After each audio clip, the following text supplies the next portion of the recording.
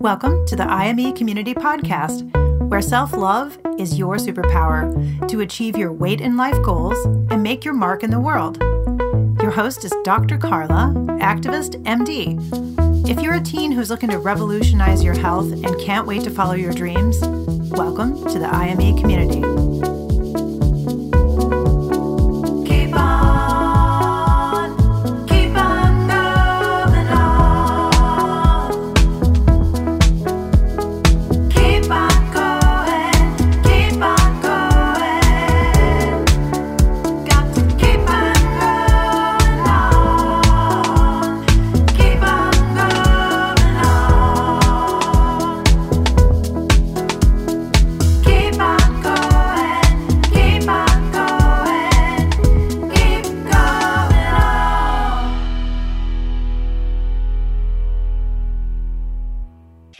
Everyone, this is Dr. Carla. Welcome to the IME Community YouTube video and podcast. I'm so excited because I have my amazingly brilliant friend and hunger activist, Lynn Sampson, who's the Vice President of Operations and Impact at the Food Bank of Lincoln, who's going to be sharing all about her work and her journey. And she's just an incredible visionary, and everyone in this community knows her and a lot of other communities. And so I thought sharing her work, especially with COVID and the pandemic and all the needs that are out there and how the Food Bank of Lincoln and she in her position are addressing the needs and all the challenges, the successes. I mean, she's a really stay the course advocate for the food bank, for the mission of the food bank, and a very innovative person and visionary around something that, if you know food bank language, is around shortening the lines. So really trying to get to the root cause of why people are struggling with food insecurity and hunger. And so I've known Lynn for 10 years, probably. I was on the board of the Food Bank of Lincoln for 9 years, and I love serving. It's an incredible organization. If you are from another community listening, hopefully you are, then please reach out to your local food bank and learn about how you can support. It's needed now more than ever. So as someone who was working in the community as a pediatrician and helping my patients who were struggling with hunger and the families with food insecurity, and also when I launched my nonprofit, Teach a Kid to Fish, that was really embedded in the community to work on childhood obesity prevention, Lynn and I and the staff of the food bank and the board, we worked really hard especially she was a really visionary founder around child hunger programs in this community and a program called Bridges Out of Poverty that we'll learn more about, but worked really hard to increase access to healthy foods. It's really a challenge. And I think made a lot of headway in that area. So really proud of that. And so let me go ahead and introduce Lynn. So Lynn Sampson is the Vice President of Operations and Impact for the Food Bank of Lincoln. She's been working with the food bank since May of 2008. Lynn provides oversight to all operations and programming for the Food Bank of Lincoln. She's a certified trainer for the Bridges Out of Poverty constructs and trains businesses, organizations, civic groups, and other nonprofit agencies on how to bring economic stability to the community and create a common language around poverty, which I've been involved in watching Lynn have the vision for Bridges Out of Poverty. And it's much more than doing the trainings. I mean, it's really bringing the whole vision to the community. And that is not an easy task. We talked about that last time on the podcast. This is the most challenging, the most difficult, the most impactful and rewarding work you're going to do is when you're at that kind of end user stage of working one-on-one with the community and you see the need, and it's really tough, challenging, and rewarding.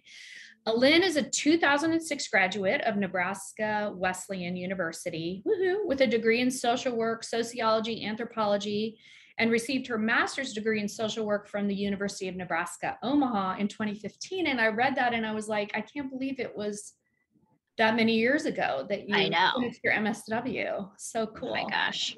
And I was thinking, one of the reasons why I wanted to launch this IME Community Solutions for Children's Health YouTube video and podcast series is because I feel like I listen to Dr. Brene Brown, who's the most famous social worker with a Yes. PhD in social work, but we have our own Dr. Brene Brown here. And I feel like in our community, no, seriously, Lynn. I mean, I feel like, I've listened to podcasts and I adore her. I love her. I learned so much from her research. She's changing the world for the better. And at the same time, we have people, like you, who are literally at that level doing that work, who are experts in the community. And that's who we really need to hear from right now. Exactly like how you do it. How do you align with the vision? How do you stay the course? So anyway, with that, that's a lot. I wanted to add one other thing too, is that one of the reasons why I really wanted to be on the board of the Food Bank of Lincoln is because I grew up with food insecurity and hunger. And it's something that I never shared until I was on the board and they asked me to write an article why I support the food bank. And I started it with, did you grow up hungry? I did. And you would look at me and not think that I was someone who struggled with food insecurity or hunger. But my sisters and I did. Our mom, when our parents got divorced, our mom had severe depression. And so hunger was really a symptom. And it's really, really hard. It's traumatic. And it's really painful. There's a reason it's called hunger pains. Mm-hmm. And I guarantee you that nobody, even my closest friends, know that we struggled with that. So the mission is so important to me. And there's a lot of shame around it. It's really tough. But my message is you have no clue what people are experiencing. And, I'm a face of hunger. And it plays into your life as an adult too, even though I'm someone with high resources now. So anyway, all of us who can support need to support these organizations in our community. It's super important. Okay, that's a lot. That is a lot, but thank you. Yeah. So Lynn, tell us about yourself and your work, and also your kids and your family. Because your kids are flipping adorable. They are something. Well, yeah, I appreciate all of the nice things you just said. I hope that I don't disappoint everybody and just be a dud for this entire thing. But yes, I have been at the food bank since 2008. And I think when I applied, I had no idea what the food bank was. I think that a lot of people still to this day do not understand food banks, how they work. But I just saw the title. It was backpack coordinator at the time, and it had to do with feeding children. And so I thought, that is something that I could do. And I think for me, from just early on, I have just had a strong interest in social justice issues from very young, just wanting to help out, wanting to be a part of the community. And I can just remember so many stories of my mom telling me of things that I always wanted to do. I always wanted to be the helper. I always wanted to go pick out stuff on the giving tree, to buy kids stuff. That was just something very early on that she recognized that, okay, she really wants to be the helper, be that person. And so I grew up thinking that I was going to be a teacher, that was what I wanted to do. I loved teachers. And in high school at Lincoln High, yay, go Lynx, I had a teacher who completely changed my world, and it was a sociology class. And she really introduced these broader issues of systemic racism and social injustice and all of these concepts that I had no idea about, and all of these things that were happening to people, whether it was hunger, racial injustice, gender injustice. And I knew, okay, I needed to be a part of that, what was going on. And so I just remember from that point on thinking, okay, well, I'm going to teach people about this then. When I'm a teacher, that's what I'm going to teach. And I went to Nebraska Wesleyan thinking, okay, I'm going to be a teacher. And I in my freshman year, I kept writing about all of these injustice issues. And my advisor at the time said, either become a writer or go talk to the social department. I really think that would be a good fit for you. And I even thought at that time, social work was, taking kids from their homes, being a part of that system. I had no idea the scope of what social work could do. And so I had a visit with a professor there, and I knew that that's what I should do. And so that's really how I landed in this work. After I graduated, I landed at a nonprofit, and I knew instantly that was the connection, that, okay, nonprofits are able to do good work. I'm not meant for profit. I'm not meant to be pushed by deadlines and profit, that I need to be pushed by just doing the good work. And so when I came to the food bank, I immediately loved this work. And I think that this place has really allowed me to create those visions. And when we think about the broad aspect, I think that that's what's great about social workers, is they come with such a broad educational background to say, we're not just going to focus on this one thing that's happening. How do we look at the systems as a whole? And I think that was one strength that I was able to bring, is just that different perspective but there's all of these other things that are at play, and all of these other components that we can look at, not just putting food into mouths and then that's it. And so that's really what drove me, is that to think about the possibilities of this work were really endless. And I think that I was very fortunate then to have a great boss who was also on board with that. And we were just such a great team for that, to say, like, what are our visions? Let's dream big, and then let's make this happen, and really created that space to allow that. And so that's really how I kind of evolved in this work. I love this shout out work. to Scott Young, right? Shout out to Scott Young, executive director. Who's the greatest visionary. I mean, if anything, I always think, like, what would Scott Young do? That's always my, like, how can I be more like Scott Young? Because he is just such a role model in that, and a yes sayer. Of compassion. Yeah. And I think compassionate. Yes. And that's where I get so much of that from. So this work is so important. I mean, I have my own family now. I grew up in a single parent household, and my mom was a hustler. I mean, she hustled hard to make sure. She was very frugal. We made, like, our basement into an apartment that she rented out after my parents were divorced, so that we could stay there. She was a great budgeter, but she also had resources that set her up to do that kind of stuff. And so we never experienced hunger. I would say we experienced very restrictive budgets. So it was not we would go grocery shopping once a month, because she got paid once a month, and we would have to make that last. We would take cold lunches every day. And I can remember, as teenagers, it was very much, we wanted these clothes, we wanted this. And my mom would say, here's what I'm willing to buy. If you want those, you have to pay for the other part of that. And so at 14, I thought, okay, I want to be cool. I got to go get a job if I want this stuff.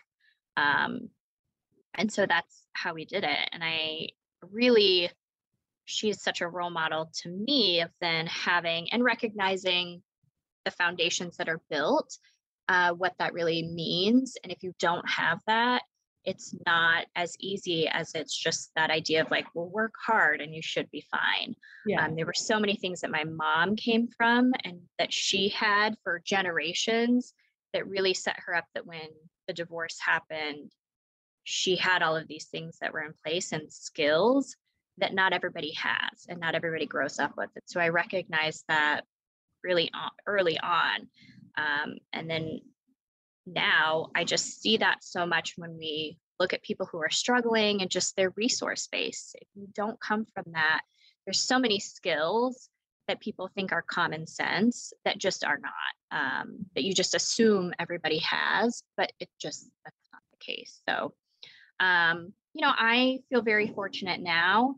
I have 2 kids, a 13-year-old and a 6-year-old, but there are definitely times when we go to bed, and I think, as my daughter has asked for the 8th time to have another snack, that I think that you have those moments of how fortunate, and I try to have those conversations, like there are kids who do not get this, and there are kids who don't get that opportunity or even go to bed without dinner, and recognizing that privilege. And there's definitely, been times I can remember for my son who would always complain about food. I mean, I would make him come to work, or I would make him write reports about hunger and so that he would recognize, what's going on, because it is something that if it doesn't touch you, it's hard to have meaning attached to that. So yeah, that's that is challenging. That's challenging as a parent, isn't it? I mean, It to see the is. need in the community and to grow up in a different way, and your kids have a different level of resources. I Yeah. was thinking that when you were talking about the resource base, Yeah. the things that your mom was brought up with, some people would say, oh, well, that's, she had those privileges, and maybe she would say that, that those Yep. just even like knowledge and skills and some Yes. sort of support system is privileged now. But I was listening to a researcher who talks about resilience, and people get resilience so wrong. And resilience is like a combination of internal and external resources. Mhm. And so if you don't have the external resources, Yes. then I mean, you're not going to be able to have resilience. So when we say, like, it just frustrates me so much when like you were saying, is when people say, oh, kids are resilient. And it's Mhm. like, or something that you're either born with, like grit, or Right. that you don't have. And that's absolutely not true. So just really kind of trying to teach people about that. Anyway, and also there's some other cool stuff around self-determination theory. I don't know if you probably know way more about that and self-actualization theory, and there's some stuff coming out in coaching around that versus like Maslow's hierarchy, that it seems like, and I saw this a lot in my work and in practice, is like with Maslow's, it's it's helpful to know the need, but it's oftentimes it's like, oh, well, it's kind of like they're stuck in it, like Yeah, it's they're their labeled. fate. It's their fate. Yeah. So can you talk a little bit more about that? Yeah. I can. And I think that's something we see with the Bridges Out of Poverty work and even the Getting Ahead work. These are classes that we specifically work with individuals who come from poverty. And it is this idea of destination or fate, that I've just been given this, and this is my fate. This is what it is.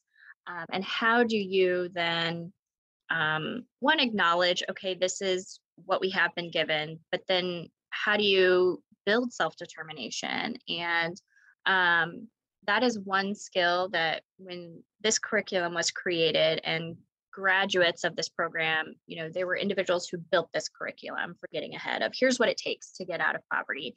And one of the resources that was added probably 8 years ago was this idea of self-determination and motivation, that you really do need that in order to make changes or to learn new things. And that was something that group identified that hadn't been identified in years past, to say, okay, you have to visualize it, you have to see it.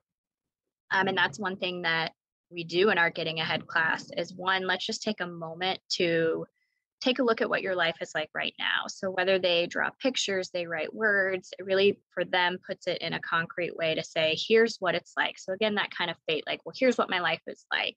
But then a safe space and time to say, well, what would it look like in the future? What is that? What do you want it to look like? What would success look like for you? Or what would stability mean for you? Because it means something different for every person, that it's not just about, let me throw $5,000 at you and you should be fine.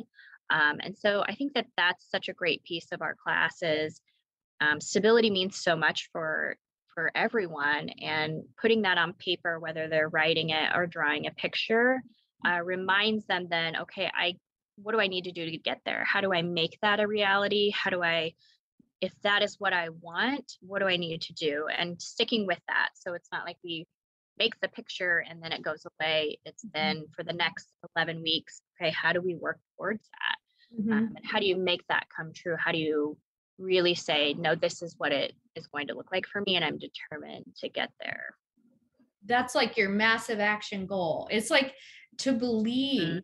The Yeah. art of like believing on purpose is like coaching Yes. talk, like to evoke like positive emotion activation is going to Yep. be motivating. It's not the like negative emotion Yeah. activation that we get when we just tell people what to do. And a big part of Bridges Out of Poverty is really getting the whole business community, the funders, everyone around a more of an understanding of the Yes. needs. And then oftentimes people who have say that the reason that people do not have is because they don't have that grit, or there's, they're Mhm. not motivated, or, Right. there's something individually wrong, but it's not true. It's just like you're doing with Bridges Out of Poverty, is Yep. working individually with them to support them to believe that it's Mhm. possible.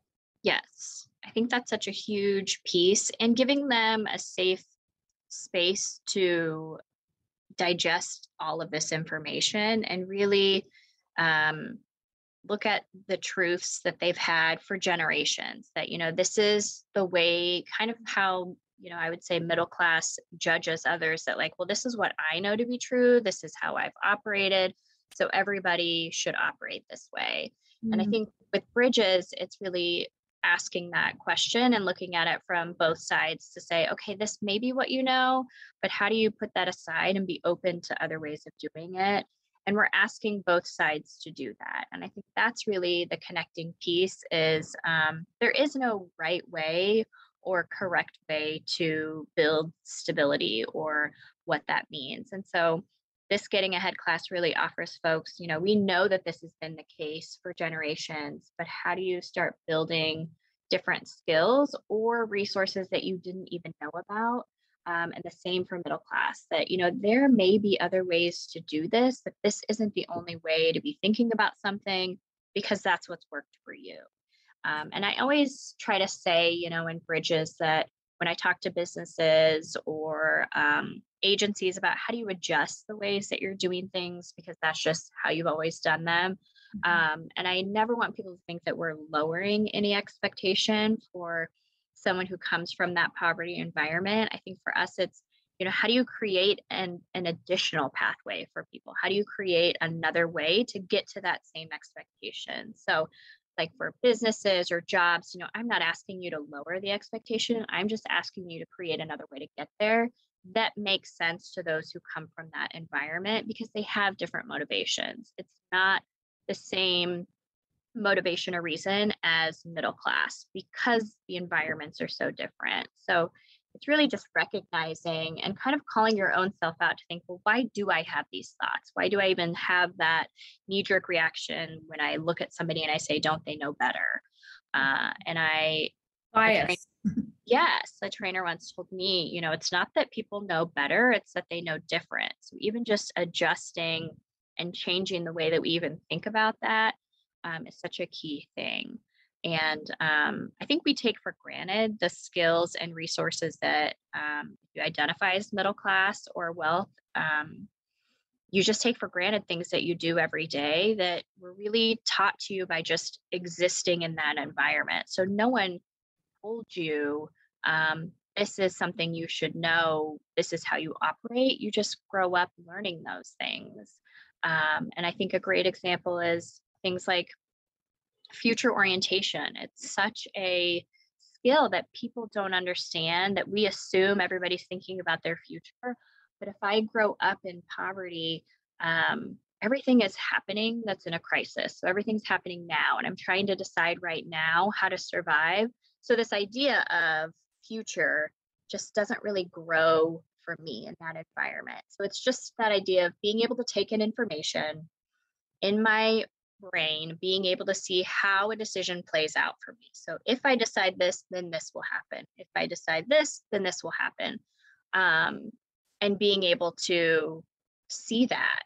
If you do not grow up with that happening for you, that you don't have that skill. And so when people ask like, well, why didn't you think ahead about this? Didn't you think about that? No, because we take for granted that not everybody has that future orientation. And so just something as when you think about that skill, and I have a friend who has struggled with that, of just being able to take in information to see, okay, how does this play out for me? If I decide to do this, then what happens? Or if I decide to do this, then what happens? And that's such a small thing that people don't realize.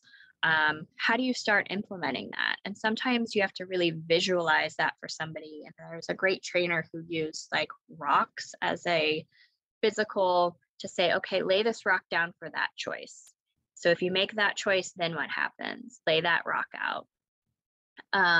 And just being able to learn that, to say, okay, now I kind of have that skill. And so when we think about success, or, I've had so many funders say, so are people out of poverty yet? Yeah. And it's not as simple as that. And it's hard to quantify. No, but somebody now knows how to take in information and see how it plays out for them. And they've for generations not been able to do that. How That's do you huge. quantify that? Yeah, that they don't understand that is an actual skill that we are utilizing, many of us, every day. There are so many times throughout the day that I'm making those decisions like, okay, well, if I decide this, then what will happen? But if I'm living in a crisis, I don't teach that to my children, or my children then aren't teaching that to their children, because we're constantly in this crisis mode. And so I think things like that, that's the visionary piece of, okay, now I've added one more skill to the next generation. And then hopefully that generation now has that one, and maybe we can build on another one. And now the next generation has two more skills that 3 generations ago didn't have. And that's really how you start changing generational poverty, that it's not this overnight, after 12 weeks, I have it solved and done. That's the long work, which, I know very well. And it's hard to explain to funders to say, like, this is a long game. This is a long game. This is years and years and years of this work, in hopes that you could start building different skills that people just didn't know about. Yeah. So tell me a little bit more about like the data around Bridges, because how many people have you served? And so Bridges works with how many people are in a group that you run through a 12-week training? Yes. The class that we do, it can be as small as 4 or as big as 10. 10 is really our max that we like to do, because it's such an intimate and emotional process. And so this class meets every week for 2.5 hours. We typically do a meal. If it's an evening class, we provide childcare. So it's really this safe time for individuals to really do some assessing of what my life is like right now. What are the resources that I need? And I think the biggest change that we've seen, we have the last time that we looked, it was an 89% graduation rate. Wow. Which is really huge when you think about 12 weeks. And I think that's a myth. When we think about people who are in poverty, that they're unreliable and that they are not committed, that's a really big deal for us, because they continue to come week after week. And I think it's just our approach and how welcoming and safe this space is, and the importance of relationships, that once people build a strong, positive relationship, that's when the reliability really shows itself. And I think that a lot of times employers miss that piece, or agencies miss that piece, that we're so worried about the goals or getting the stuff done or checking off the list, that we forget this piece about how do we build relationships, and how do I make sure that you know that I think that you matter, and that I want to be here with you to do this work. And I think we oftentimes skip over that piece, because we don't understand how important that is for folks. A lot of times that's the motivation, is relationships. So I think that contributes to our attendance and graduation rate. The biggest thing that we see for our the data that we do is just their increase in knowledge of areas as far as how poverty exists. Why does it exist? That it's not just me that's the sole contributor to this, that they become more aware of this, of all of these systems that are in place that contribute to poverty. Another thing is time management. We've seen an increase in people's ability to understand that and to manage their time. And goal setting is huge. That's more of a qualitative piece, is just we ask them what their goals are in the beginning, and then we ask them at the very end. And it becomes so much more specific at the end of the class. At the beginning, it's very general, like, oh, I want to become more financially stable, or, oh, I want to have a better life for my family. And then at the end, they are very much like these SMART objectives, like, by this time, I'm going to do this, so that by this time this happens. And again, it's hard to even, that's a success for us, just to understand how specific it is, that they get that, okay, we do a lot of short-term things, we do some long-term goals, but just understanding it becomes so much more specific. So it could be, I'm going to call SCC by March 30th to enroll in my first class, or I understand that I need to make $14 an hour instead of the $12 an hour. So my goal is to find this job by this time. And so there's just those kinds of increases that we see, that it's hard to say, does that get them out of poverty? But again, it's that skill of, like, how do we increase those skills that that they didn't know about? And it's such a safe place to do that. So no one feels stupid, no one feels judged. And we really, our goal is to get them back out in the community to really feel like they are a piece of this. They provide great feedback as far as what's happening within our agency network. So, they know exactly what's going on and how we can improve. And I think what I've learned is throughout this process that these are some of the best problem solvers that we have. Yeah. We don't utilize them enough to solve problems, because they're solving them every day. But we just don't hone in on that skill enough, that this is an actual skill to problem solve, to be able to get through the day. So now how can I apply that to other things? And I think we underestimate them a whole lot. And I always say, we could have had this thing solved years ago if we just would have invited people who are experiencing it to the policymaking table, really make the changes, because they know what it takes. They are indeed the experts in poverty. But I totally agree with that. I think that's so powerful. And Jesse was talking a little bit about that too. Like, how do we, when you're a visionary in the community and you're the one who's creating these programs and doing this work and showing up. And like you said, I love that. It's like, you matter and I want to be here with you. And that's the true crux of it, is like, that's what drives us to do this work, is like, we want to be there. That's why I created IME Community, is because it got me out of all the crap systems I was in, who were trying to just use me for marketing and have a title. And it's like, no, I want to be with the end user, the people. And it's so true that, like, successful entrepreneurs, anybody who's successful, loves the problem, not their solution. And so people who are struggling are, I agree, they're the best problem solvers, because they're focused on the problem. They're not just sitting around thinking of these solutions, like what, the privileged maybe funders are, or it's so frustrating. But I think, part of the getting ahead our classes and what we try to empower folks is to really feel confident that they can be a part of that process, that, there are systems made to make you feel like you don't belong and that this isn't meant for you. But making sure that they know, no, this actually is, and we can be at the table, and we're going to help you get to the table and be prepared. And so that you feel like you belong there and that you are prepared. So what kind of language they're going to use, how they're going to address folks, what's going to be talked about, so that you feel prepared. And we had a Getting Ahead grad that was really important to her, is to be more involved in the political process and how to do that. And so that was one of her takeaways is, okay, I'm going to be a part of this, and I am going to be at the table because I do actually know things. And it's empowering her to find her own voice to say, yes, I don't need to advocate for you. You have all of the skills and you can do that. Or for us, it was inviting a graduate to our board to say, Yeah.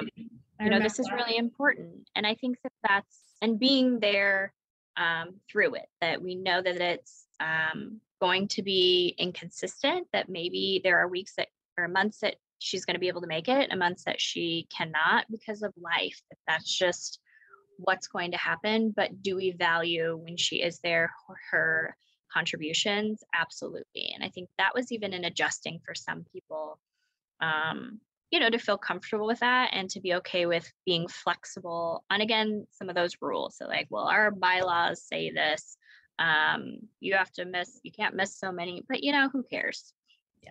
Yeah. Right. Yeah. At the same time, we are creating programs, and it's important for us to make sure that we have that perspective and that we are doing things with people and not for them. I think that was something that Scott and I are both really big on, is that do we have the right people at the table? Should we even be making these decisions? And, it's definitely a work in progress. I think we're continuing to improve on that. But, our vision, I think, is how do we do the work with people and not for them? How do we change that? That's so cool, Lynn. Okay, so tell us a little bit more about the food bank and how food banks work and how many meals you're serving. And yes. You serve 16 counties, right? We do. We serve 16 counties in Southeast Nebraska, and food banks, there's about 200 food banks across the country. And we're kind of like the hunter and gatherers of food. So our job is really to seek out and to gather product and then to distribute that out to the community through our own networks. So through an agency network, through mobile pantries, through child hunger programs. We are essentially a mini distributor of food. So we call our warehouse a distribution center. We are not here to warehouse it. We are here to distribute that out. And we distribute between 9 and 10 million meals each year. Obviously, that has changed a little bit. It fluctuates, I would say, in anywhere between 8 and 11, based on what's going on. But we're getting food, we're part of the Feeding America network. And Feeding America is really like the nation's food banks. They're kind of the hub of all of this action, pulling in large manufacturers and large retailers to work with food banks at a local level. So, one of their strengths is having that ability to, for instance, there's a national partnership with Trader Joe's. So they're setting that up. So then Trader Joe's knows, okay, there's a local food bank. I need to give to that local food bank. Or other places like Aldi or Sam's Club or some of those larger retailers, there are national partnerships that happen. And that's a great connection for us. Or they're talking to large funders. So then that money can trickle down to food banks. They're talking to different growers and producers. So, that we're getting produce from those connections. So our job really is to get all of that food to here at the food bank. And then we distribute it out by the truckloads, whether it's we're delivering to Fairbury, Nebraska to an agency so that they can distribute food, or we're delivering it to a mobile pantry. That's our main way to get food out right now. And then we just have a variety of other programs like our backpack program that sends food-filled backpacks home to kiddos on Friday afternoons. We do kind of a mini mobile pantry in other schools where kids can come down in a cafeteria, select food of their choice, take it home to their families. And that's instead of the backpack program. That's instead of, yep. How many schools are doing the market? Oh my gosh. That's a good question. maybe 15 Oh, wow. in Okay. that. There's quite a few that are now operating that. They serve larger quantities. For us, it was about efficiency and trying to be able to feed more students for the same amount of money or less money for us. And that was our way to try to alleviate the waiting list for the backpack program. I think the most painful memories that I have is when I first started here and the backpack program was really kicking off, and just the heartbreaking of on Friday afternoons helping distribute backpacks and then just a line of children waiting to see if somebody didn't show up for their backpack so that they could take it home. Because they would do that. If students were missing, then it would go to the next student who was waiting, and just the awfulness of that entire process of hopeful kids on Fridays hoping that their classmate wasn't there so that they could take that backpack home. So And for then if people who, sorry to interrupt, but Yeah. for people who don't know about a backpack program and maybe they don't have it in their community, I know a lot of communities do have it. Yes. Can you tell us a little bit more about like what it actually means? They get a backpack of food They items. do get a backpack of shelf-stable food on Fridays during the school year. And the school selects these families and they get it for that school year unless they opt out. So every Friday they come down and pick up a backpack to take home for the weekend. And the last I knew, I think over 100 food banks were doing a backpack program. But the goal was really to try to alleviate that weekend hunger, because the reality is schools offer so much consistency and so much protection and safety. And so kids were eating breakfast and lunch at school. And then on the weekends, it's just hit or miss. That is a time of high food insecurity. And Monday's teachers and staff were just hearing horrific stories of, kids eating crackers or just coming to school on Monday, not really having eaten a whole lot. And so that's really how this program developed.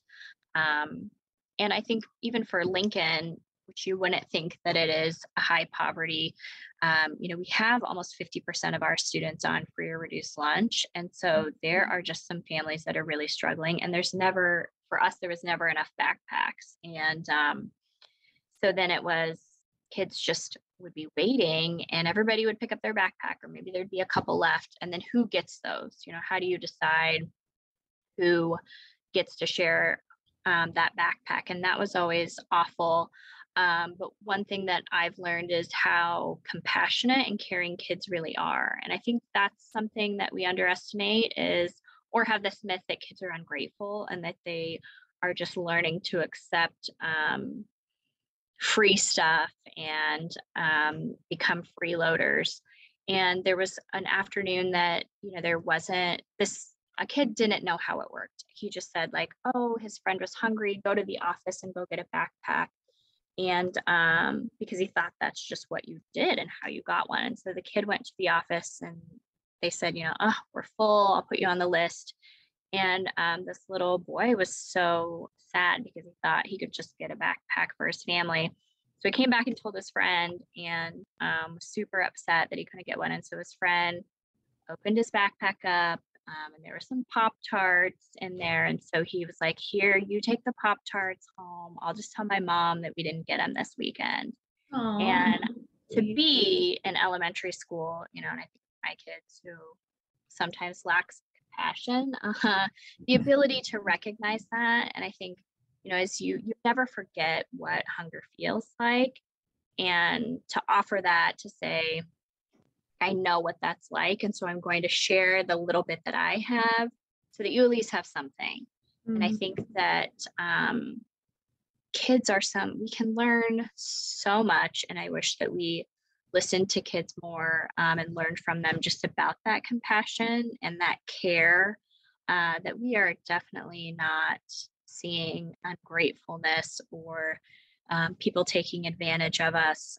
But that, I think right there, kids recognize that and they understand what that means and really care for each other. And I think I've seen that in elementary school all the way to high school.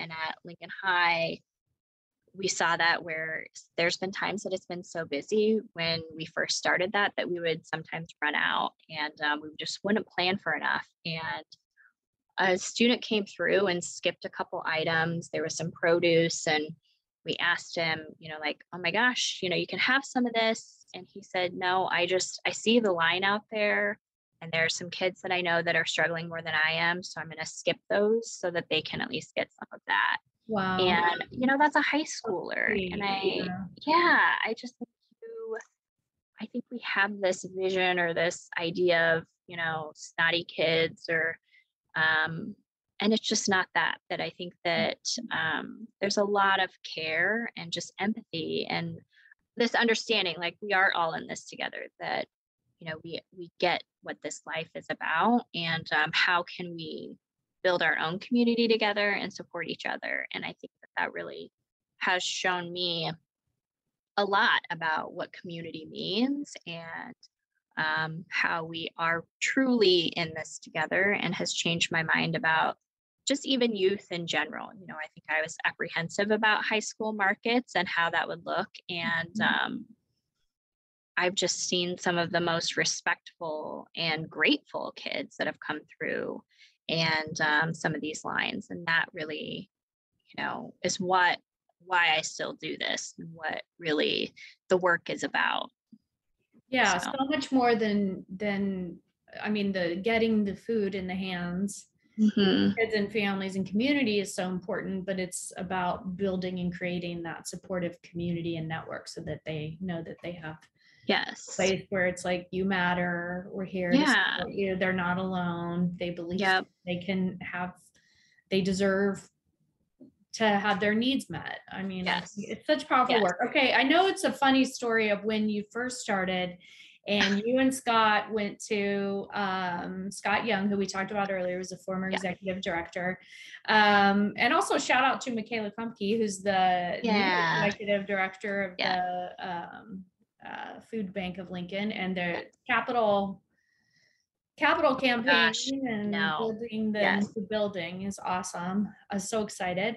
But anyway, I remember Scott telling me a funny story about like when you started and you both went to, I don't know if it was Clinton Elementary or where it was. Oh my gosh. Yeah.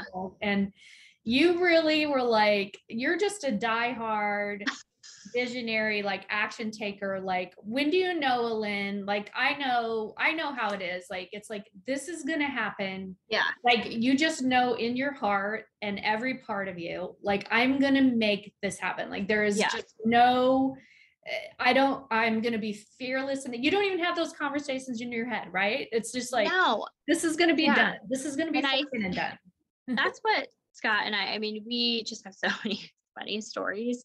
But yes, that was when we were first growing our programs and thinking, okay, here's the amount of funding that we have. Here's what we could do. And so we had just so many requests from schools that started pouring in, like, oh, we need this program. And so we were trying to create like a tiered system of, okay, here's who we would go after first. Then we could go to these schools. And so he's like, okay, we're going to go to this school. I think it was Color Middle School.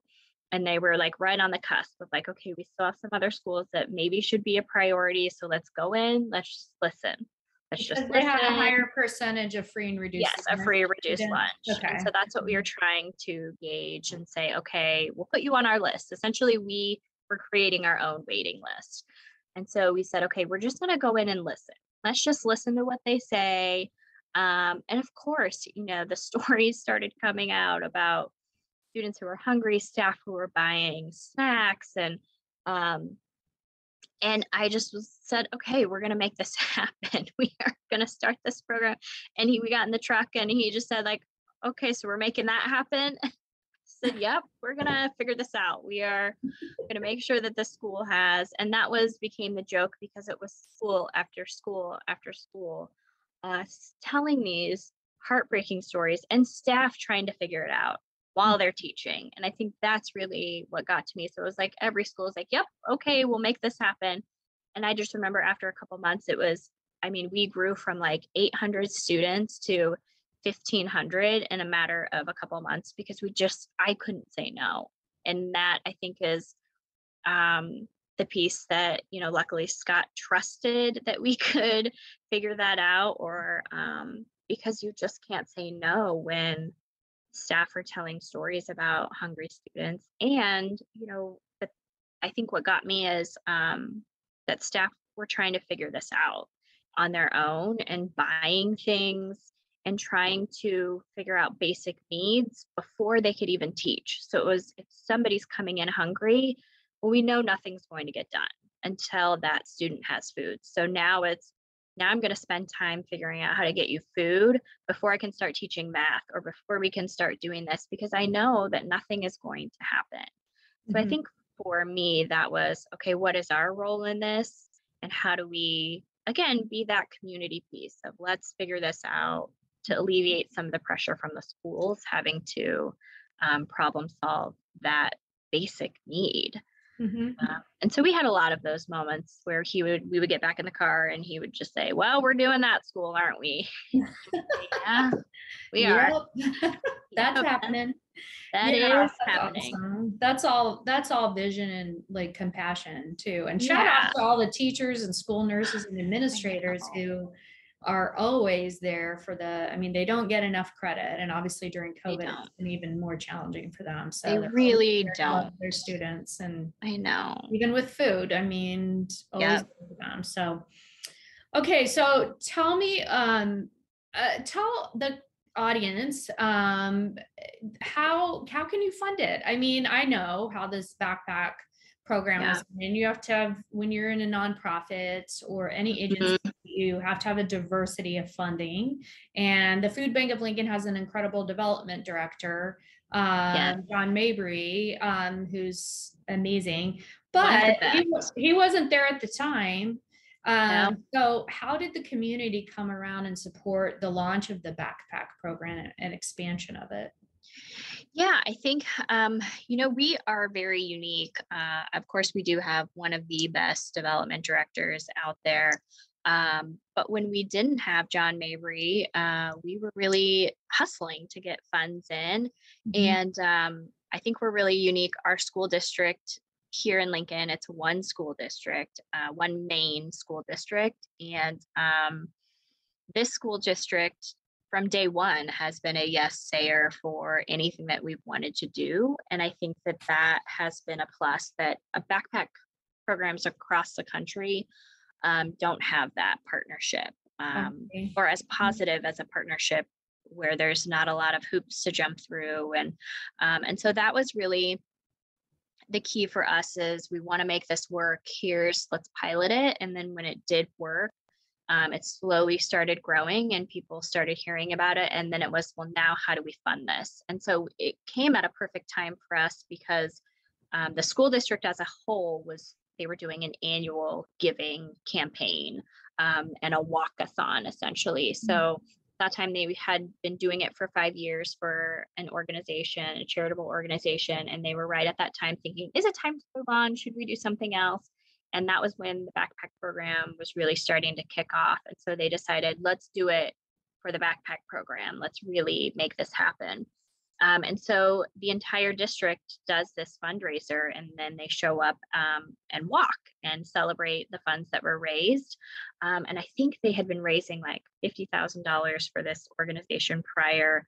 And that very first walk, it was like $100 and some thousand that they had raised.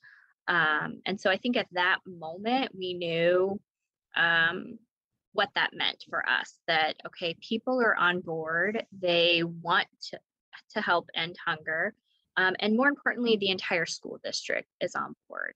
And so at that time we had a part-time coordinator. And I think for Scott and that part-time coordinator, they knew, okay, this is growing and it's going to become bigger, and we need somebody full-time to do this kind of work.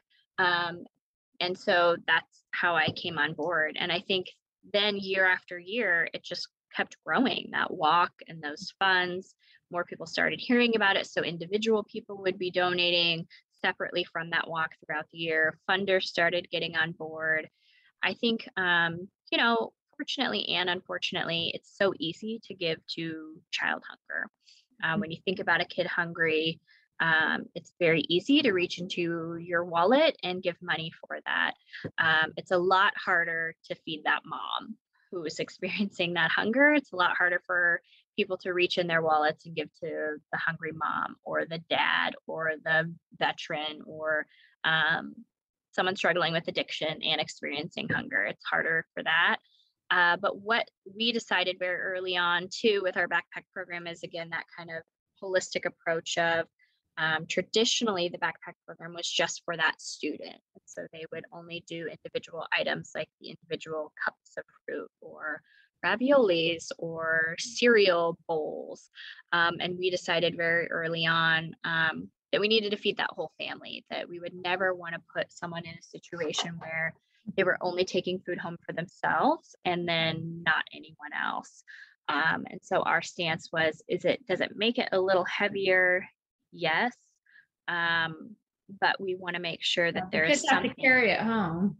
Yeah. We want to make sure that there is something for everyone. And that we don't want to put the kid in that situation. But that, comes with its own ethical issues too, that we've also had to work through of like, is it the kid's responsibility to feed their entire family? And, so we have wrestled with all of that and talked to schools and families to say, would you prefer the individual? Is this too much?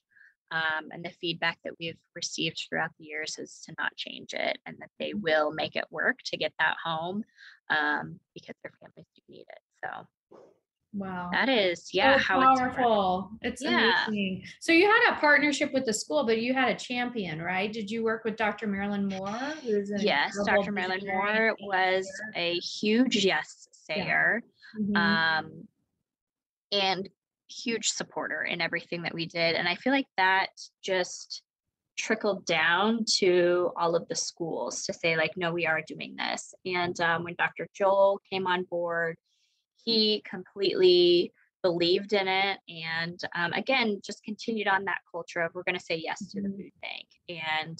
And I know that not every food bank has that kind of partnership. And so Scott and I have always talked about, and now Michaela, that we never take that for granted because it could turn, we don't know what's going to happen now with Dr. Joel retiring, that you hope that the next superintendent is just as supportive because we have been very lucky that they've always said yes. And I think COVID strengthened our partnership, that they said yes to anything that we wanted to do. They volunteered at our mobile drive-thrus when we were located at schools. They really wanted to make sure that we had access to their families, especially when the school shut down.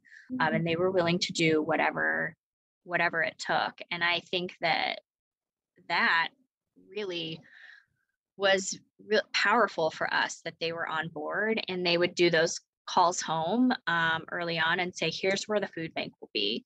And they would do that every single week to say, here's where the food bank's going to be this week, or they would post it. And then of the winter, they let us put up some tents at a couple of their school locations so that we could continue feeding there. I mean, they have just been amazing partners and huge advocates. At Bryan Community School, we have a standalone pantry there. We were at a middle school and a portable. And when they needed that, they said, we're going to build you shelves in a school so that you can have a pantry there. And I just, it was no cost to us. That was something that they funded and built. And I just, those are things that we're very fortunate. They get it and they, want to make sure that their families have access to food. So it's incredible. So what do you think is a key? I mean, you're aligning with the vision, right? The school district, you had a high level champion. Yes, we did. And you had a lot of things that you did, it sounds like correctly, that probably contributed to the success and sustainability. I think you all framed it up. Well, initially it was backpack, but then really worked around child hunger programs. Yep. There were so many shared stories. And so I think that's just so powerful. You Yep. had such a defined need. So those stories were powerful too. You piloted it. Also, the other thing that's really powerful is that there were a lot of volunteer opportunities so that the whole Yes. community could really connect and see the Yep. really see the fruit of the labor of like unpacking the Yep. backpack and then we're distributing them and you're actually putting it into the hand of the child, which is really Yes. powerful. It is. And I think that's contributed to our sustainability of this program is when people can be a part of it and feel it and see it. I think that that's been a huge piece that we've been able to offer. And again, the schools who said yes to say, yeah, bring in volunteers. They can. So I think that that's been huge is that we continue to offer that to say, if you want to see it, we want you to be involved in it. And I think I think it's important for, again, like the youth to see that, no, we're behind you. We're here. Not in a way that's showy off of volunteers to, oh, you want to hand out to these underprivileged, that no, we want to do this with people. Again, it's that idea that I just want kids to see that the community's behind them and that we're here and we're showing up and we want you to do well. And we don't expect anything in return as far as, like the gratitude or having this high emotional, like, oh my gosh, thank you so much. That, Easy. that's, yeah, we don't want that. I think it's more of just, we want you to know that we're going to keep showing up for you. And I think that's important. And I hope that they remember that. Yeah. We're going to keep showing up for you. It's awesome. Yep. So you referred to this a bit, but tell us how COVID has affected the food bank. I mean, come on. And I know it's been oh my gosh. It's completely changed how we operate. And it's kind of put, as we talked about, we are traditionally the distributors and we're trying to get food to agencies and partners. And then during COVID, we became the feeders, that it kind of stopped where as agencies started shutting down, volunteers. So give us an example, like Center for People in Need is an agency, yes, which is another local nonprofit, yes, that has a mission to address poverty in the community. So the, yes, food bank takes food, and then they distribute the food to the family. Yep. But during COVID, you all. During COVID, the center and the food bank were huge feeders in the community. The center went to distributing food every single day, and so did we. They took everything back to their building and were distributing out of their own building. And then we just decided to, that was our focus, that we stopped doing everything else as far as our child hunger programs. We shut down to the majority of agencies who we were distributing food through. We stopped doing pickups at our local stores, that we were just focused on feeding. So we were out every single day, multiple times a day, all across our 16 counties doing these drive-through mobile distribution. So we were taking truckloads, people could drive through, we were just putting them in their trunks. And it was a Monday through Saturday operation. Wow. And we had split into two teams at that time.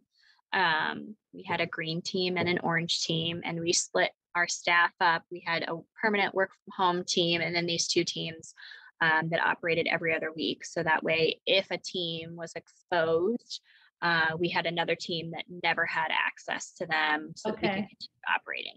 So it took months before we even had to deploy that. I think, we split up in March, and it wasn't until November that one team did get COVID. And so we then had the other team operate for, it ended up being about 3 weeks solely until that team was fully good. But that's why we did it, so that we didn't have to stop anything.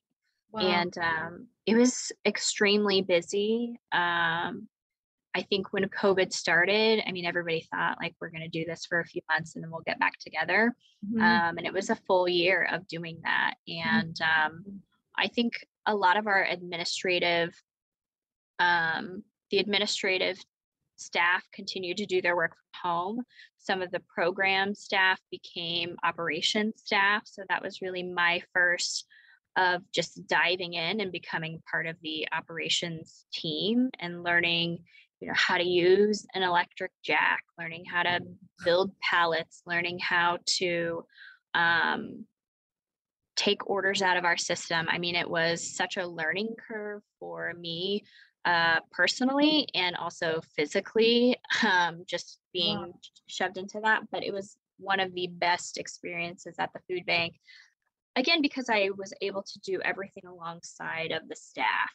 And I think that's so important to me even today. I think that's the hardest adjustment that this has been, is stepping away from that, doing that work with that group every day. Because I just have such a strong feeling of I never want anybody to think that I am too good for that work, or that I'm asking you to do anything that I wouldn't do. And I think that that's if that's what became so important during COVID, is that we were truly all in this together. And we were there, every day doing that work. And so we hustled hard. That was when we had great resources from the government. The government stepped in and was giving us tons of product. We received lots of CARES dollars and able to purchase funds. So we were handing out some of the best foods that we've ever handed out in the history of the food bank. So it was tons of fresh produce, dairy products, meat products, and then we had lots of shelf-stable product as well. So that was a very fortunate experience and we hired a couple staff during COVID. So coming down from that, they've never seen anything different. And now things have changed as far as our food resources. So it's been kind of a shock to them to say, like, well, actually, this is how it was before COVID. Now, like, this is actually normal. But it was a crazy time. We've distributed more food than we ever have before. I think our staff grew closer than ever before. And I think it was a great eye opener for me about the work that our drivers and our distribution staff do. So it was, it was so hard, but because I think there was, at the beginning of COVID, there were so many people panicking as far as in the community, people that we were serving, and people who were scared and just didn't know what was going to happen. And so one of our very first distributions out in a rural area, our staff just came back really shooken up. I mean, they were, because they ran out. And so, but people in the lines were so anxious and emotional and afraid, because of course we wouldn't be back for another month. So our staff just started taking like one item out of the food bags just to give to people. And it was so emotional for them. They came back just, emotionally wrecked. Yeah, because they just thought, like, what is about to happen? Like, they have never seen people so scared.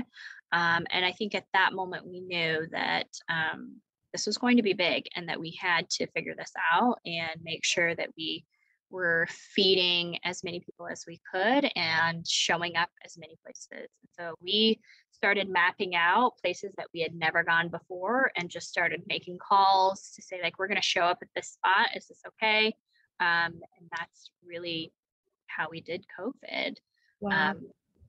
I remember and it's still that happening. But yeah, it is. And so I remember, like, since I live close to Leffler Middle School, it's like, oh my gosh, that line of cars. I was just going for a walk like I usually do, and I was like, oh my gosh. And then I saw the Food Bank of Lincoln truck. It was like, oh my gosh. I mean, all these families who had never needed food before. They had never faced it, but I mean, they were just really challenged. They were. And it was such a hard time. That one was that line, that was very stressful. But yeah, so many, I mean, it was like the schools were shut down, which is such a huge primary feeder for so many families, that it was, we had seen people that we have never seen before, and honestly didn't even know what to do, or they were so embarrassed to come, or they felt like they had to justify and tell us what happened. And, we are just a no questions asked. We don't care what brought you here. We're just here to give you food. And so that, I think, was a challenging to be on the other side to now.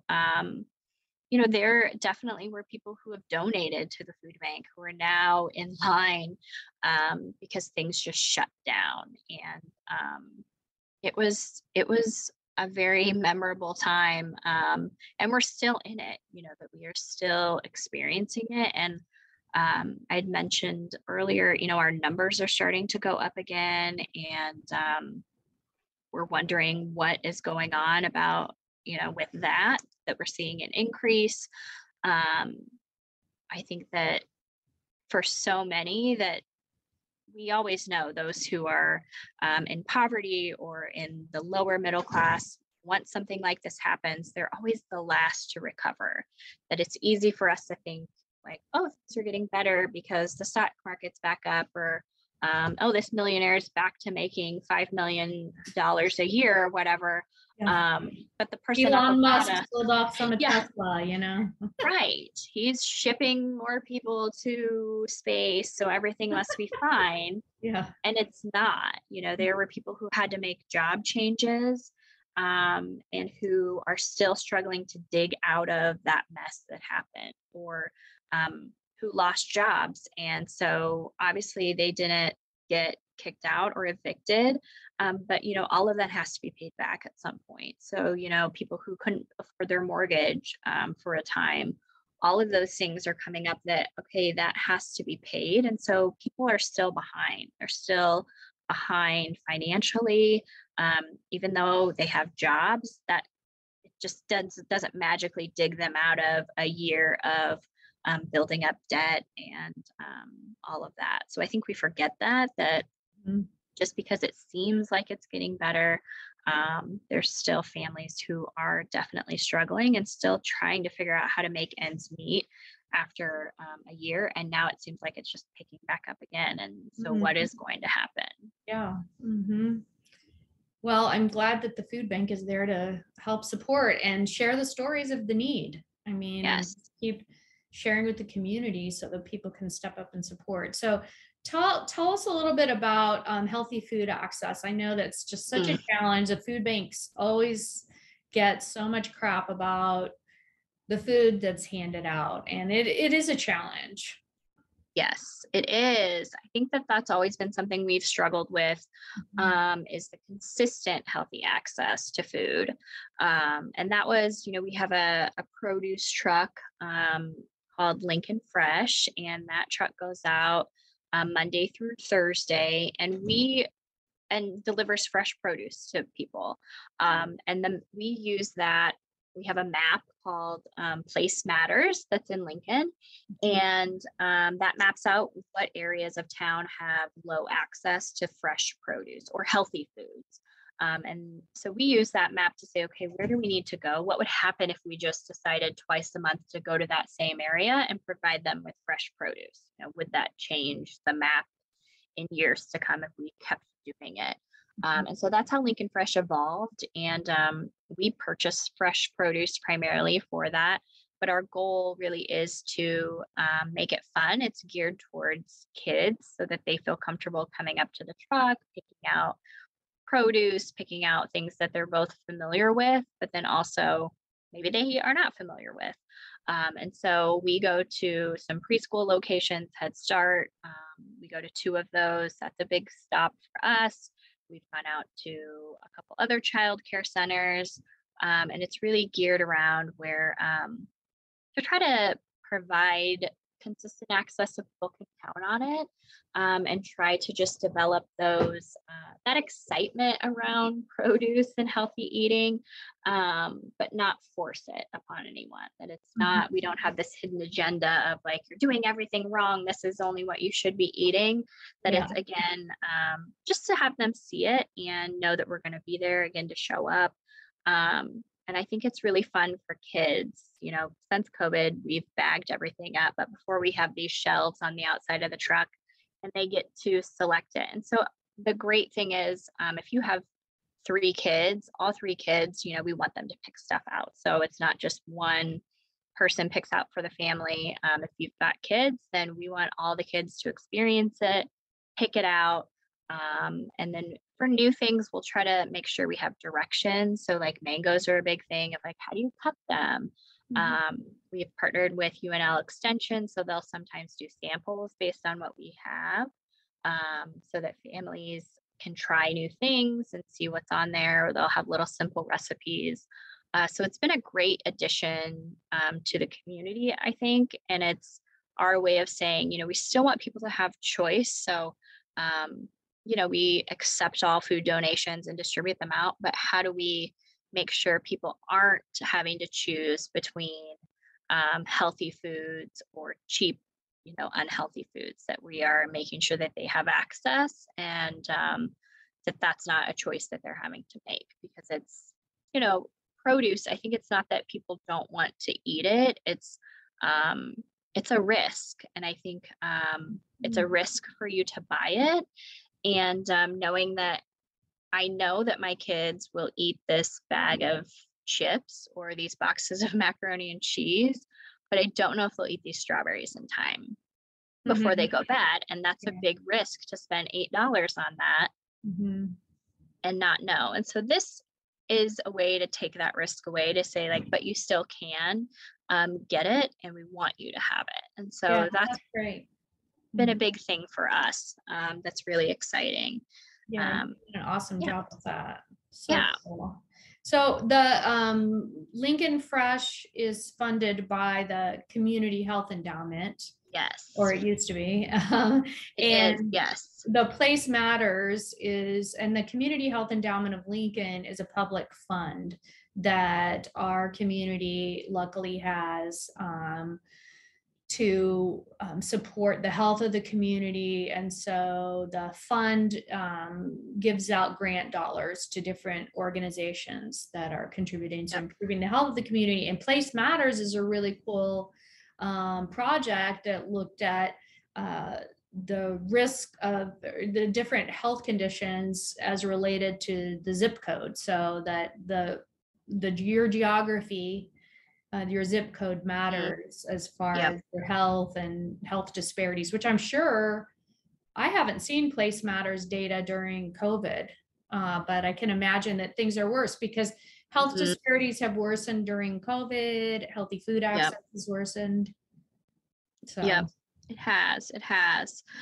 So we're still out there. I think that, we just ended our season with that truck, but then we're excited. Next year, we're getting a larger trailer unit to get to our rural communities. That same idea, that how do we get more fresh produce? How do we let people select? So that one we're calling Hometown Fresh. And that'll be out. Very similar idea of how do we get to these areas that don't have access. So we're trying to pick pretty remote areas that are 10 to 20 miles from a grocery store, or there's some areas where it's 30 miles to a grocery store or 30 miles to our nearest distribution. So how do we just roll up in that town and provide people to come through and get healthy foods? So I love the name of that, Hometown Fresh. Choice. Hometown Choice. Is that what it's called? Or? Hometown Fresh. Okay. Oh, okay. I wrote Choice because I love that a lot of the programs you're really embedding the dignity of choice. Yes. So it's not just like, oh, here you go. During COVID, I had to do that, but right. I think that's really important. And I think that's really how you make change. Again, it's kind of that self-determination that I don't think we'll ever be a food bank where we are here to just tell you what you should eat or only give you these items. That we really think it's important for people to choose and to make decisions for their families, but also make sure they have access to all of the educational components in order to continue to make those choices. So I think that's what's great about what we're doing. I think that's great about what you're doing, is just trying to reframe that idea that enough people are telling you what to do. How do we stop shaming you? And, That there's, doesn't work for anyone. it doesn't. And I so I hate think, it. I I will rebel, know man. that's right. I think that's kind of where we are too, is that how do we provide all of the choices, the options, and the education? And again, that self-determination of we know what's best for you and your family. So we want you to be able to make that decision and have that power back that I think, especially in poverty, that so many people and so many systems are telling you what to do and what you're doing wrong, that it's, can we just be one less forceful power that's saying, no, you can't, let's just make it about them. So Yeah, that's so cool. Okay. Tell us a little bit about SNAP. Yes. Because people really get confused about that. People have a lot of bias. Again, Oh my gosh. SNAP, also known as food stamps. Yes. But food banks have a really pivotal role in helping support getting families on SNAP benefits. Yes. So SNAP, formerly the Food Stamp Program, we have 2 full-time workers, and their job is to do outreach in the community to educate folks on what SNAP is, what is available as far as benefits, and making sure that everyone, if you apply, that you have all of the information correct and in the system. They can apply for you in order to get those benefits. So we have 2 people, and they just travel around to the 16 counties. They have spots here in Lincoln and then in our 15 counties to help people apply for those benefits. And SNAP, you can buy groceries. It's an EBT card. You cannot buy tobacco or alcohol. You also cannot purchase prepared foods, so warm foods that are already prepared. It is simply groceries. And I think, the average for one person is like $70 or something. So it's not like people are getting hundreds and hundreds of dollars for one person to eat off of. I think that's a huge myth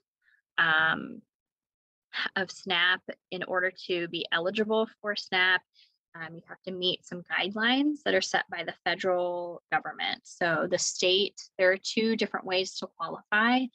There's a gross eligibility requirement, which is about 130% of the federal poverty guideline. And then once you meet that gross eligibility, there's a net eligibility that you then have to meet. And that's what's set by the federal government. So once you get in the door, that's when they subtract different expenses from your household to see if you meet that net. If you meet the net, then they will give you those benefits based on your household size. So just some myths around SNAP. I think people, the last I knew, the average stay or time people would be on the program is like 9 months. So This is not like years and years and years of people even if it was off of SNAP. I think that's a huge myth. And you have to recertify every 6 months. So you have to reapply, submit everything again to make sure that you do qualify. We have one of the lowest error rates across the country, which just means, we are ensuring that people who are on the program do in fact qualify for that program. We have our own checks and balances that we do. But I would say, it's not, are there exceptions to everything? Yes. But primarily, this is to help supplement people who are really struggling. If you look at the federal poverty guidelines, it's really not a huge amount. So it's very, very little income that you have to have in order to meet those guidelines. So I think that just some myths are just of what, again, just with poverty, of what people should look like if you see them using an EBT card. I think people have in their mind, like, somebody should have these holy jeans and have dirt on their face and no phone and no phone. They forget that a lot of people are working, and it's not your place to judge. It just ticks me off. I know. Yeah. That's definitely a frustration that I see that you just, again, you don't know what people are going through and you don't know their story. And I just think you have to get this image out of your head of what someone in poverty looks like, because again, it could be myself, it could be you, and you Yeah. don't know how people get things. I mean, I think that's a big misconception, is again, and then where they're going, how are they carrying these to their brand new car or whatever it is. I mean, you just don't know. And I always talk about, if I were on SNAP, and I told this story like right after I graduated college and came here, that one of the graduation gifts for my friends and I is we bought our very first Coach wallet, which was very exciting. Mhm. And I still have it and I don't use it, but back then I was still using it. And I would say, like, if my husband decided, okay, he's had it and we're over, I would qualify for food stamps. And so when you see me, I may be coming after work from a meeting. And so I'm dressed up, and then you see me get my EBT card out of my Coach wallet. And what are your Mhm. thoughts? You don't know that it was bought at the outlets. And my friends and I, we purchased it for ourselves. Um, and then you're going to go see me get into, at that time, this small SUV that I owned, that I am not making payments on, that was mine. And what are your thoughts? You have all of these thoughts, but you don't know that. You don't know that I own this car, and that And you wallet get was, into defending yourself, you which you don't do. have And to. And so it's nobody's business. And I see it all the that's time right. on social media, on TikTok. Yes. I mean, with the body positive creators, Yeah, and it's just like they get so much hate and you do. trolls over the judgment of the external. And I mean, it's just so true to form now. I mean, it's Yes, so ridiculous. The tactics, it's cyberbullying. But it is. I anyway, know. that's a different It situation. is. But I just always think, I shouldn't have to like go home and change my clothes, throw some dirt Yeah. on my face so that I don't feel guilty using my EBT card. Yes. When you Mhm. see me pull it out, that you feel that I'm justified. And I think that's where we've got to change how we react, or like criticizing everything that you see in the line of what I'm purchasing too. That's Mhm. a big piece of it. Just stay in your lane, That's people. right. Live your That's life. right. Got issues too. You're That's right. you got to mind your own business, people. It's very So true. how do we connect? So people need to know and don't understand that food banks do help their clients with SNAP benefits. So that's one thing to know. And also, like, one of the things that's always frustrating is how do we connect doctors to the work Mm, of the food bank? And I mean, there's screening now, but they're not all using it. But it's really no. important for anyone who's a physician, anyone in healthcare, that you have a list of the local food access resources. Yes, it is so important. And I think, like you said, we're making progress, but it's still not a priority, or, that doctors are kind of screening who they even think would be food insecure. So then they're not asking everybody. Mhm. If I walk in, they think, well, Lynn pays her bill on time every time. She's good about making her appointments. So I'm guessing she's not food insecure. So I'm not going to ask these questions. Yeah. And so then they skip it, and they may be missing out on that piece. Or I think there's still some of that work that needs to be done as far as who you even think. It's asking everybody. I remember I went to New Mexico, and my son was ill, and so we had to go to urgent care, and they had this whole list of screening questions that they personally asked him, and they knew nothing. And I thought that was really great. And some of those questions were, are you hungry? Do you have enough to eat? Do you feel safe where you are? Do you feel protected? And just had this basic list of screening questions that they just asked him. So it wasn't even that they asked me. And I asked my mom, who lives there, and she said, no, that is a basic. They are all on board with that all the physicians, and I thought that's really cool. That it was all of those questions, that was just part of their routine. And that was at the urgent care. Wow. And so I just thought, we're not quite there yet. But I hope that more and more physicians see this as a way to try to screen those, utilize those questions. And we're asking a lot of doctors and physicians to do, there's so many screening questions you could ask, at any visit. I'm sure that they're getting bombarded with, could you ask this and could you ask this? Well, they can do it. But I feel like food security is such an important piece.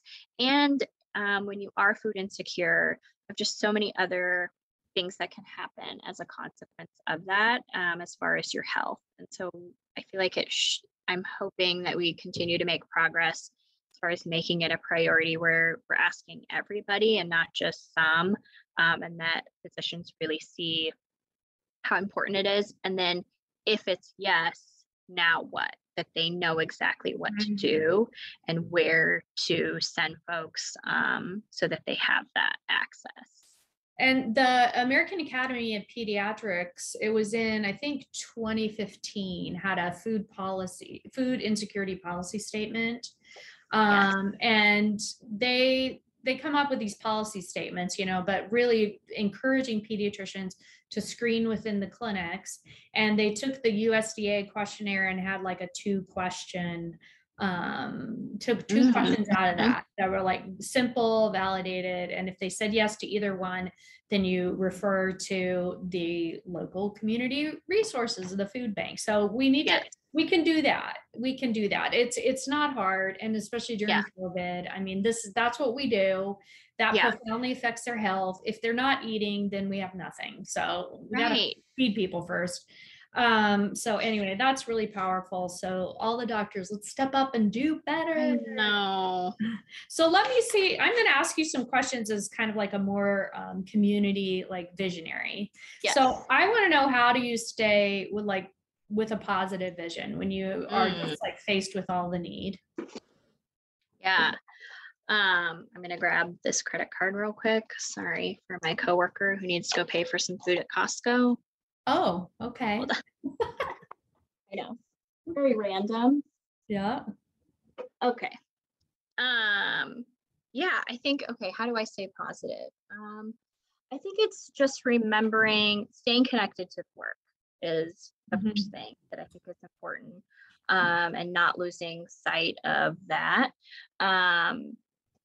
And I think for me, it's remembering, those kiddos or those people that I've run into who do let me in and share with me what's going on. I think that never forgetting that.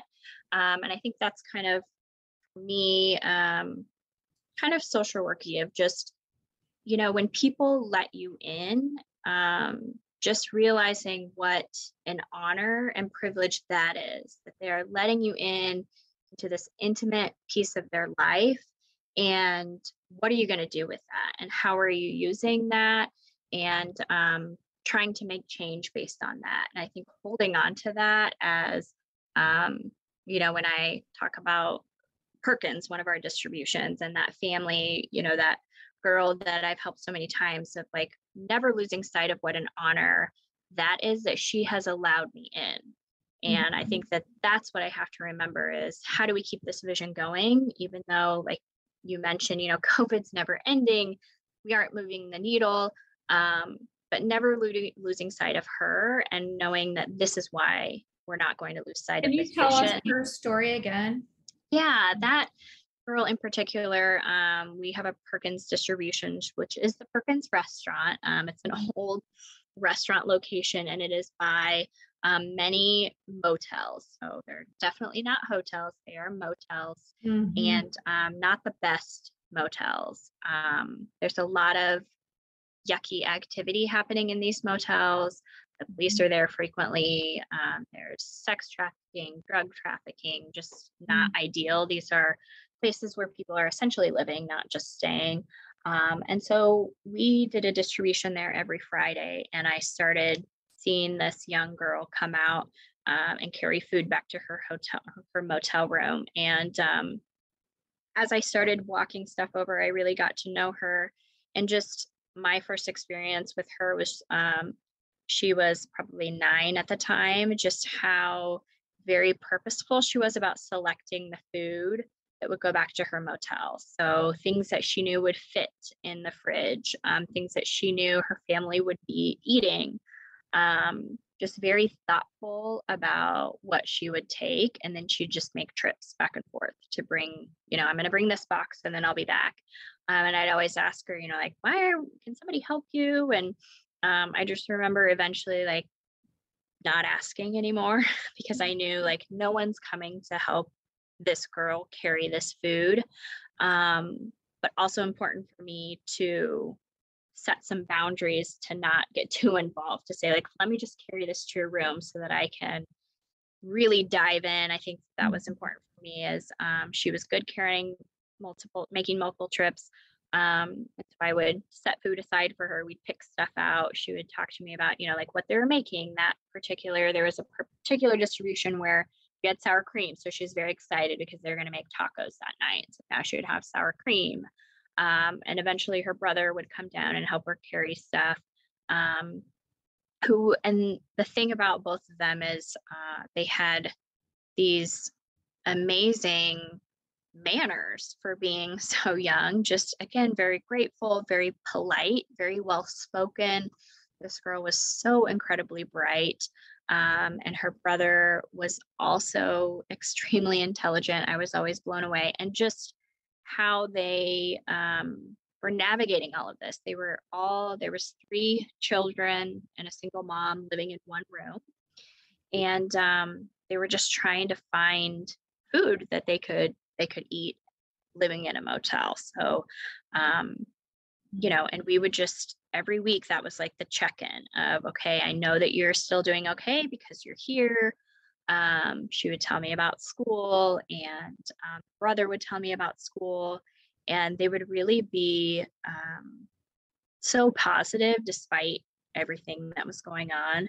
And the thing that really got me is the brother at one point had a conversation with me, and he was like, I wonder what it's like to be like an actual kid, to like live like a kid.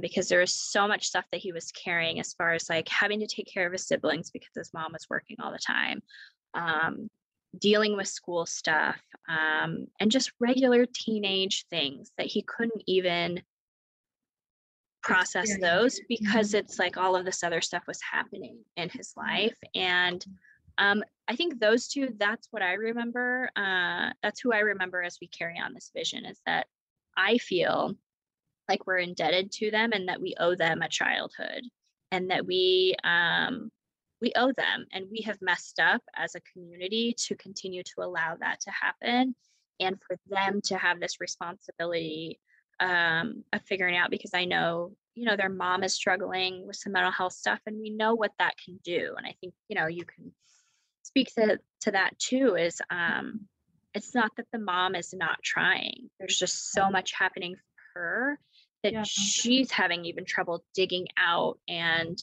again, that self-determination and motivation. And so I feel like that's what keeps the vision going for me, is that we owe them, that we are in debt to them because we messed that up. And there are thousands of more of those siblings. But for me, that's what the vision, even though I see, we're not really moving the needle on this. We're not doing as much as I thought we could do by now. But for those two, I think as a community, we are forever in debt, and we've got to make right on that for kids like that. That's an amazing and beautiful and heart-wrenching story. That's actually a call to action for us all to keep stepping up and connect and say, I'm here for you, and I want to be here for you, and you matter, and we're just going to keep going. And that's what it takes. I mean, when you look at the research for Carrying the Needle. Tell us how to support. How should people support food banks, hunger programs? It can volunteer, donate, of course, but I think it's just continuing to speak up and speak out about hunger, and kind of changing what we perceive as the old hunger, almost, that there is a new hunger and a new face to hunger. And it is, honestly, it looks just like you and I, that I think we have to continue to fight that myth and that stereotype that this is who it is that we believe is hungry, and that we've got to change that as a community. And I think that we have to really be uncomfortable and not okay with this issue of hunger and poverty, and really take some steps to acknowledge what our own participation is in order to sustain it and what has kept this going. And I think that's the hardest work that has to be done, is unpacking our own, I guess, privilege or participation that's made us comfortable, but also has continued to keep those where they're at. And I think that that's the hardest work. It's not asking individuals who are experiencing poverty to do all these changes. It's how do we get to do work? How do we dive in and really challenge our own beliefs and what we've known to be true, and be uncomfortable and acknowledge some things that we just haven't wanted to. Wow. Yeah, that's very powerful. Very powerful. Well, thanks, Elaine. Where can everybody find you? I mean, maybe you don't want to share your email, maybe you do. If there are people who have questions and want to learn more about maybe launching some of these programs in their community, or how they can help address hunger in their community, can they reach out to your email or find you on your website? Yeah, they can find me on our website, which is just lincolnfoodbank.org. And we have a staff listing, and I'm on there. Awesome. So reach out to Elaine. She'll be super helpful. We already got your takeaway message, but with IME Community, one of the things is like, we really focus on make it fun to get it done. So tell me what you do for fun. What do I do for fun? For fun, I am a huge foodie. So as we talk about food, I enjoy baking. I enjoy trying new foods, new restaurants. That's like one of my favorite pastimes, which has kind of slowed down in the last year. Mm-hmm. Like there's all these new places that I haven't been to yet, but I would say that's something that I do for fun. That's one of my favorites. Yay. So, all right. Yeah. We'll end with that. And I can't thank you enough for spending all this amazing time with me and teaching all of us about the importance of addressing hunger and looking at the root causes and getting uncomfortable and keep moving forward and not being okay with any person in our community being hungry. And I'm so proud of you, Elaine, and I'm so inspired by you every day. And I'm so grateful for your time. And thank you. Thanks for joining us and listening. And I haven't decided on the next one, but if you have a visionary champion who's addressing needs in your community, share them, share their contact information with me. Reach out to Dr. Carla, activistmd at imecommunity.com, which I know is a long email, but reach out to me. I want to really highlight community champions who are visionaries, who are staying the course, driving impact on that community level. And they're the people who are really, truly changing the world. So we want to highlight lots of people from lots of different communities. So have a great day. Thank you. Thank you for tuning in to the IME Community Podcast, where self-love is your superpower. The content of this podcast represents the opinions of Dr. Carla Lester and is not intended as, and shall not be understood as, a substitute for professional medical advice, diagnosis, or treatment. The opinions shared reflect the host and guest and do not represent an organization or medical group. Always seek the advice of your physician or therapist if you have concerns about your health. And please, like and subscribe to the IME Community Podcast. Share IME with your friends and go to imecommunity.com to join the member community. Don't forget to follow IME on social.